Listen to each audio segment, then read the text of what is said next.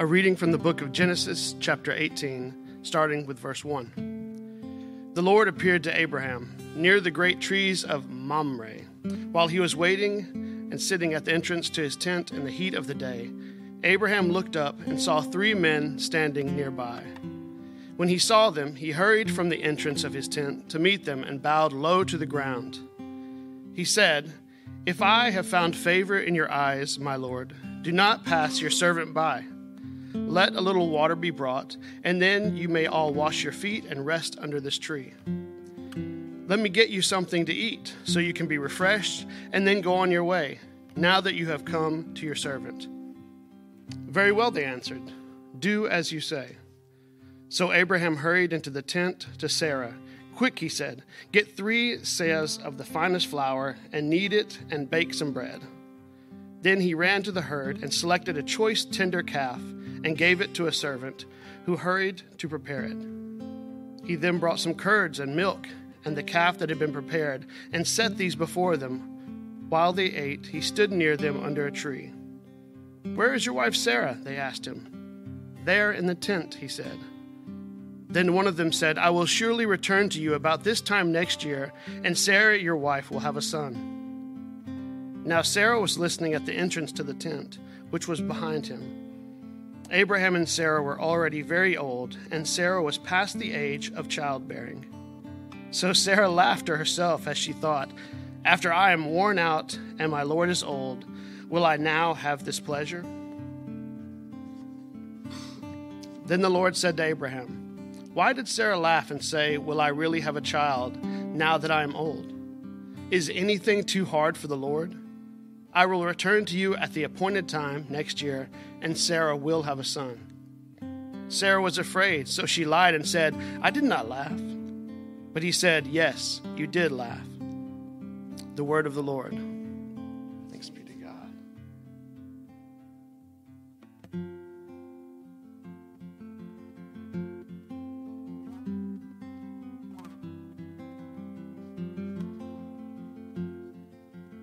A reading from Paul's letter to the Romans, chapter 5, starting with verse 1. Therefore, since we have been justified through faith, we have peace with God through our Lord Jesus Christ, through whom we have gained access by faith into this grace in which we now stand. And we boast in the hope of the glory of God. Not only so, but we also glory in our sufferings, because we know that suffering produces perseverance. Perseverance, character, and character, hope. And hope does not put us to shame, because God's love has been poured out into our hearts through the Holy Spirit, who has been given to us.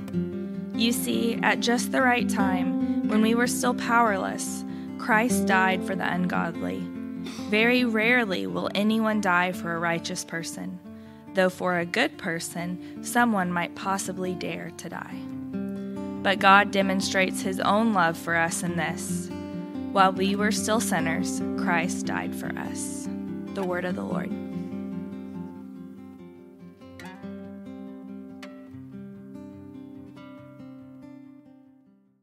The Gospel according to St. Matthew.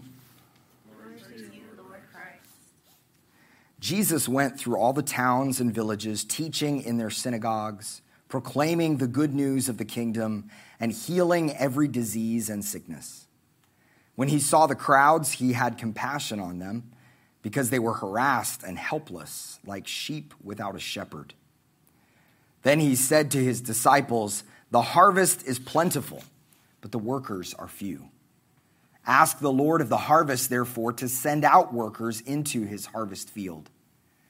Jesus called his 12 disciples to him and gave them authority to drive out impure spirits and to heal every disease and sickness. These are the names of the 12 apostles. First, Simon, who is called Peter, and his brother Andrew, James, son of Zebedee, and his brother John, Philip and Bartholomew, Thomas and Matthew, the tax collector, James, the son of Alphaeus, and Thaddeus, Simon the Zealot, and Judas Iscariot, who betrayed him. These 12 Jesus sent out with the following instructions: "Do not go among the Gentiles, or enter any town of the Samaritans. Go rather to the lost sheep of Israel. As you go, proclaim this message: the kingdom of heaven has come near. Heal the sick, raise the dead, cleanse those who have leprosy, drive out demons. Freely you have received, freely give. The gospel of the Lord. Praise to you, Lord Christ. Well, good morning. Good to be with you all this morning. Once again, happy Father's Day to all the dads. It's a special day. Lucy told me that today, in honor of Father's Day, I needed to pull out all the dad jokes. She asked me right before she went up to class, she said, "Did you put the dad jokes in there?" And I actually forgot to write the dad jokes in there, but I don't think that's going to be a problem, because I think they're probably going to come out of me naturally as I go through this today. We're also in this season of ordinary time, the season of Pentecost, or the season after Pentecost, depending on how you describe it. And today we have these great stories of hospitality, the hospitality of God, the hospitality that God's people have in response. And we catch in this first story in the Old Testament, we catch Abraham and Sarah in this season of waiting on the promise. They're waiting on what God said that God would do, and God would do in their midst. They're waiting. If you remember last week, we looked at the calling of Abraham in chapter 12. And then again in chapter 15, God makes an oath with Abraham. God promises that they will have children.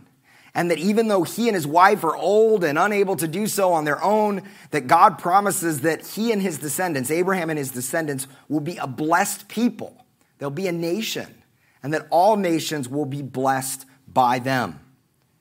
By the time we've reached chapter 18 here, Abraham and his wife Sarah are just waiting on this promise. Okay, you said this thing was going to happen. Now, when is it going to happen? Then we have three guys who show up in this story. Verse 2. They eat with Abraham and Sarah, and one of them makes this bold pronouncement: I will surely return to you about this time next year, and Sarah, your wife, will have a son. So these three figures, these three guys or people or not people or whatever they are, show up. We don't know who they are. In fact, their identity remains mysterious. It seems like they might be God, okay? So there's these three figures, but they speak with one voice, but they also might be angels. The early church fathers seem to talk about them as angels. We're not told. Now, you might know this familiar piece of art, this icon from the 15th century called the Hospitality of Abraham.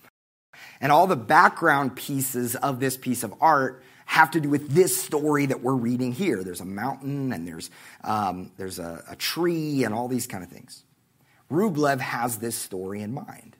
And this is because many of the church fathers believed that these strangers were somehow a reflection of the triune God. The one God speaking with one voice, but yet three persons. Now, the truth is, we don't know that for sure. The story doesn't say that that's the case. It's enough to say that the three visitors represent the voice of God to Abraham and Sarah. They are speaking God's word to Abraham and Sarah. But we see that even before they make the announcement, Abraham responds. There's something in them that he sees that they are the divine voice or representatives of God in some way, and he responds with hospitality. So he hurries and he tells Sarah, bake bread, verse 6. Then he runs off himself and he gets the choice calf. And in doing so, Abraham is reflecting the nature of God. God is always loving. God is always hospitable. God is always giving. In fact, we could even say in this story, the lines between the host and the guest are blurred. Also, we see this element of hospitality that's so necessary in the Christian faith. It's necessary because, in a sense, everyone you meet in the world is a traveler or a stranger. We are here one day and we are gone the next. Everyone you meet is in some sense transient. The visitors then make this birth announcement, telling Abraham and Sarah that by this time next year, Sarah will have a son. Now, in the Bible, birth proclamations are necessary, and they're really important because they represent change. They represent a promise. New life is coming. Hope is coming. This is how God works. In the midst of something that seems impossible, possibility springs up. Abraham and Sarah are then called to trust in the promise, which is really trusting in God himself. Will God be faithful? Will he be true to the promise? Is it even possible? Now, faith in God is actually scandalous. It's not like an ordinary thing that we do. It doesn't feel natural always to have faith. Faith, by its very definition, is trusting in something when we can't see it. We don't see the results of it. In a world where we're so often taught to trust ourselves, the people of God have to trust that he will always be faithful. If you notice, for Abraham and Sarah, this hope is deferred. It has been deferred from chapter 12, chapter 15, chapter 18. But then even here, they're told a year from now, you're going to have a son. So even at the end of this story, Sarah's not pregnant, right? They're having to trust. The child is not yet born. It will be born on a future day. At the end of our passage, Sarah is still barren. The couple holds on to a promise, but it's a not yet promise. There's more to unfold. All right, in response to the man's declaration, Sarah laughs and says, "After I am worn out and my Lord is old, will I now have this pleasure?" Sarah's response is so often the response that we have when we hear words of hope. Words that are just too good to be true. Now, there are some things we feel like it's reasonable to hope for. So sure, we might be able to hope for perseverance through a difficult time, hope that we can sleep at night, hope that maybe our candidate will get elected. Surely we can hope for those things. We have some control over those things, right? So we can hope and have some anticipation that those will go our way. But hope that there's a long-term substantive change in our lives and in the world. Hope that we can be forgiven of our reckless sin. Hope that there's more than what we can see to this life. Hope for something which seems impossible. Well, that's so unlikely, it's hilarious. We laugh at that too. The Lord asks Abraham, "Why did Sarah laugh and say, 'Will I really have a child now that I'm old?' Is there anything too hard for the Lord?"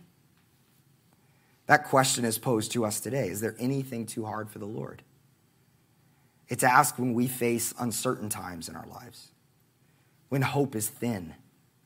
Is anything too difficult? When we're in the midst of suffering, is anything too hard for the Lord? When we see our kids go through something challenging or difficulty, and we go, "Gosh, I'm no way in control of this." So the question, is there anything too hard for the Lord? When the world seems upside down, is anything too hard for the Lord? This is the question that will be asked of Abraham's family for generation after generation after generation. Is anything too hard for the Lord? In times of exile, the people of God will wonder, is anything too hard for the Lord? Now, when we read this story of Sarah laughing, I don't think we should look at her too harshly.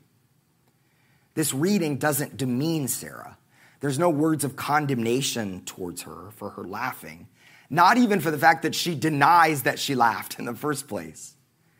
Her laughter reveals the overwhelming nature of the announcement. Of course, the question, is anything too hard for the Lord, is not a dismissive question either. The way that we could turn this into a trite statement is by discounting pain.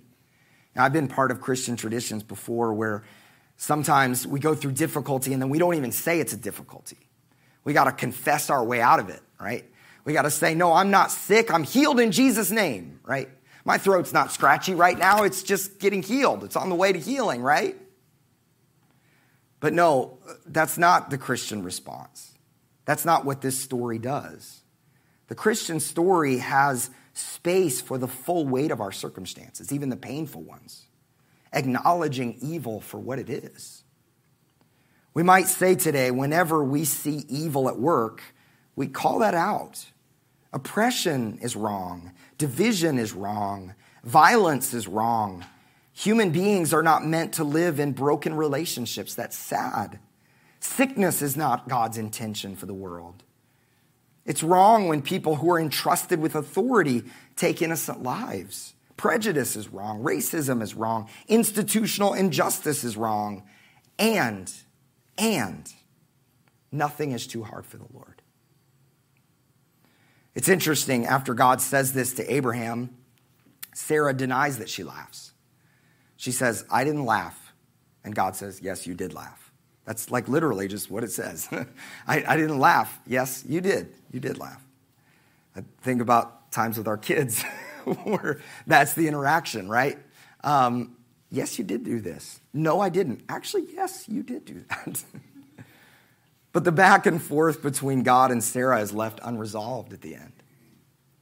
This tells us something important about God. That God dialogues with us in suffering. God allows us to speak back to him, even in the times when we laugh in his face, to cry out in pain and to say, how long, O Lord? You promised this. This is not your character and your nature. Why is this happening? God invites us into dialogue with himself, as all true relationship does. In this, God reveals God's self as hospitable because he makes space for us. This is God's grace. Not just that he's done something for us, but he has made space for us to enter into true relationship with himself. Now, in the New Testament, we see Mary presented as the one who had faith in God's promises. She is called blessed because of it, and she becomes a model of faith for the church. The fulfillment of the promise to Abraham, to Sarah, to Mary, the ultimate fulfillment is Jesus, who says, with man this is impossible, but with God all things are but not with God. All things are possible with God. At the end of our story, Sarah sits with barrenness. The route of God's promise always goes through suffering. It's never free of tension.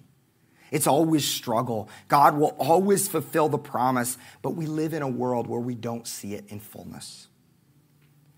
I'm not going to take too much time on our Romans reading today because we actually had this reading at Lent. We get it 3 times in the lectionary cycle, which is interesting. It shows that it's important. But we've had it a couple times. But today, I would hope that we'd see from this reading the ultimate hospitality and generosity of God.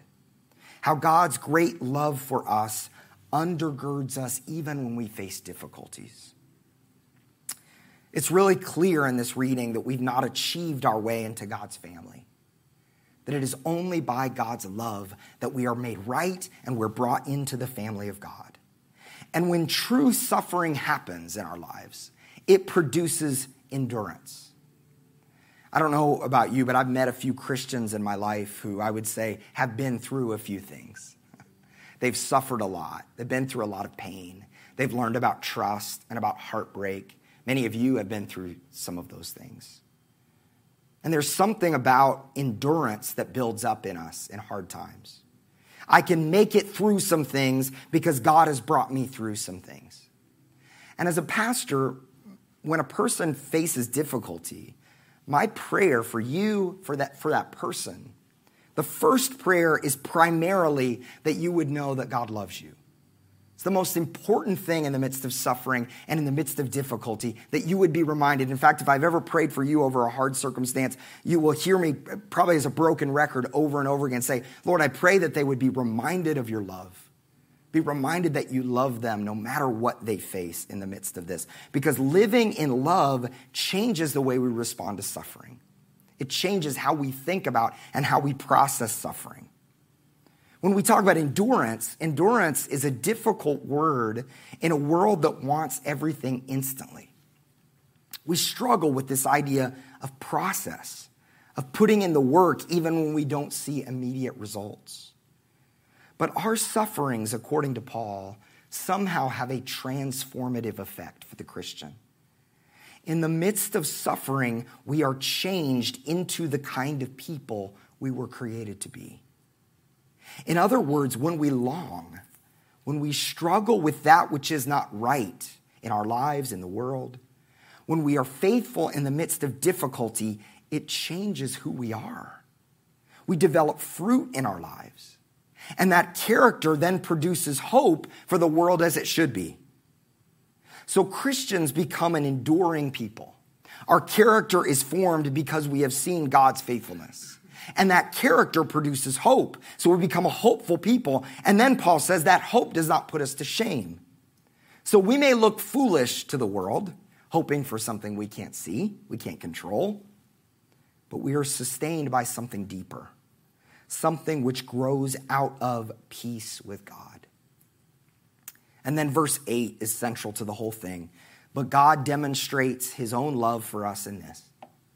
While we were still sinners, Christ died for us. Karl Barth was perhaps the most influential theologian of the 20th century. He lived and he wrote during the time of World War II. And he was instrumental in leading really the only group of resistance against Hitler within the German church. Barth even wrote the famous Barmen Declaration, which pushed back against government control of the church during this time. It's reported that Barth was once asked what he would say to Hitler if he ever had the chance to meet this monstrous man who was destroying Europe and who would ruin the whole world if he wasn't stopped. What would he say to this guy? And it was assumed that Barth would just offer this withering criticism, this harsh prophetic critique calling out Hitler for his misdeeds. But Barth replied instead that he would do nothing other than quote Romans 5:8 to Adolf Hitler. While we were yet sinners, Christ died for us. Because he believed that only such unparalleled mercy and forgiveness could have prompted the Führer's genuine repentance. If he were to accuse him, even though he would have been just in accusing him of his dreadful sins, he would have prompted Hitler's self-righteous defense, his angry justification of what he saw as necessary deeds. Ralph Wood writes, "We know the terrible extent of sin exactly and precisely to the terrible extent of God's forgiveness. Hence Barth's insistence on the stunning paradoxes of the gospel. God imprisons us, says Barth, by flinging wide our cell door. God's judgment, quote, accuses man by showing him that all the charges against him have been dropped. It threatens him by showing him that he is out of danger. God has been generous towards us, has made space for us even as we are in reckless sin. And he's done so in ways we can't even comprehend. While we were still sinners, Christ died for us." And in our gospel reading, Jesus observes that his people are sheep without a shepherd. And he's describing, of course, the Jewish community of his day. But the truth resonates with us today. We're often rudderless. We're often sheep without a shepherd. We feel thrown about by the cultural changes and the messiness of our everyday life. So what does Jesus tell his disciples to do in such a situation? Well, he says, the harvest is plentiful, but the workers are few. Ask the Lord of the harvest, therefore, to send out workers into the harvest field. So the first thing he tells them to do is to pray. Ask God to bring laborers for the harvest. So when surveying the pain of the world, the impulse is communicate with God. Communicate this to God and say, Lord, make it right. Bring people for this. But we often stop there. After he tells them to pray, he sends the disciples. So pray, and then you're to go and be the answer to the prayer that you just prayed. I think this gives us a sense of the Christian vocation in the midst of suffering. Of need and suffering, to pray and then to act. The two always go together. As we pray, we become a people who want to live a certain kind of way. So when you start to pray over and over again, you get in a pattern and rhythm of prayer, you want to start acting in different ways. Well, likewise, when you see the brokenness of the world and you serve in the midst of that world, it only causes you to turn to prayer. Those two always go together. Jesus then gives authority to his disciples. And Matthew takes the opportunity to give us all of their names at this point.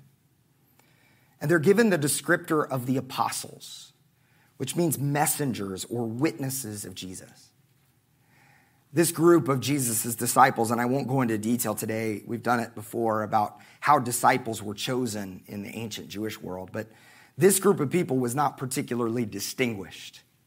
They didn't have great resumes that stood out. And I think this is so important to emphasize because we as the church stand in the tradition of the apostles. We carry on the work that was birthed here. So if you ever go through this feeling, which we all go through, of we go, I don't know that I'm up to that. I don't know that I'm up to that task. We can remember that it's really only because of God's calling that we're able to fulfill it. Stanley Hauerwas, I love what he says. He says, Christianity is not a philosophy that can be learned separate from those who embody it. If the truth is that Christ were a truth that could be known in principle, we wouldn't need apostles. But the way the gospel is known is by one person being for another person the story of Christ. Jesus summons the disciples to him, and so summoned, they become for us the witnesses who make it possible for us to be messengers of the kingdom. The disciples are not impressive people, but then neither are we. Their mission, as well as our own, is not to call attention to ourselves, but to Jesus and to the kingdom. Love what Hauerwas says here, because it's this idea of the only way the gospel is really known is life on life, is relationship. This isn't some abstract principle that we pull out of the air and then we go kind of download it into people's brains. No, we are called to be the gospel in the world. Jesus' insistence here is interesting when he tells them, only go to the lost sheep of Israel. This seems kind of strange to us. He specifically says, don't go to Samaritans' houses and don't go to Gentiles' houses. Why does he do that? Like, would it be so bad for the Gentiles and Samaritans to hear the good news of Jesus? It doesn't seem very hospitable of him to say this. But we have to remember that Jesus is first there as a fulfillment of God's promise to Abraham, to his family. That God has chosen a particular family, and that family will bless the world. Israel has always been a microcosm of what God wants for the entire world. Before his death and resurrection and ascension and the giving of the Holy Spirit, we see Jesus centers his ministry on Israel, on the people of God. He's fulfilling the story of Abraham. Israel's calling then has always been to bless the entire world. So by telling his disciples to only go to the lost sheep of Israel, he's showing his love, his fulfillment of the promise. He's not given up on his people. And there would come a day when the whole world would experience the glory of God. Now, we do see in the life of Jesus these glimpses of the broader story. Okay? So Jesus focuses his ministry only on, or primarily on the people of Israel. But then we start seeing these outsiders who kind of push their face against the glass, who are kind of going, do we get in on this story too? So we see it several places in Jesus' ministry that he heals a Syrophoenician woman. He speaks to a Samaritan woman about living water.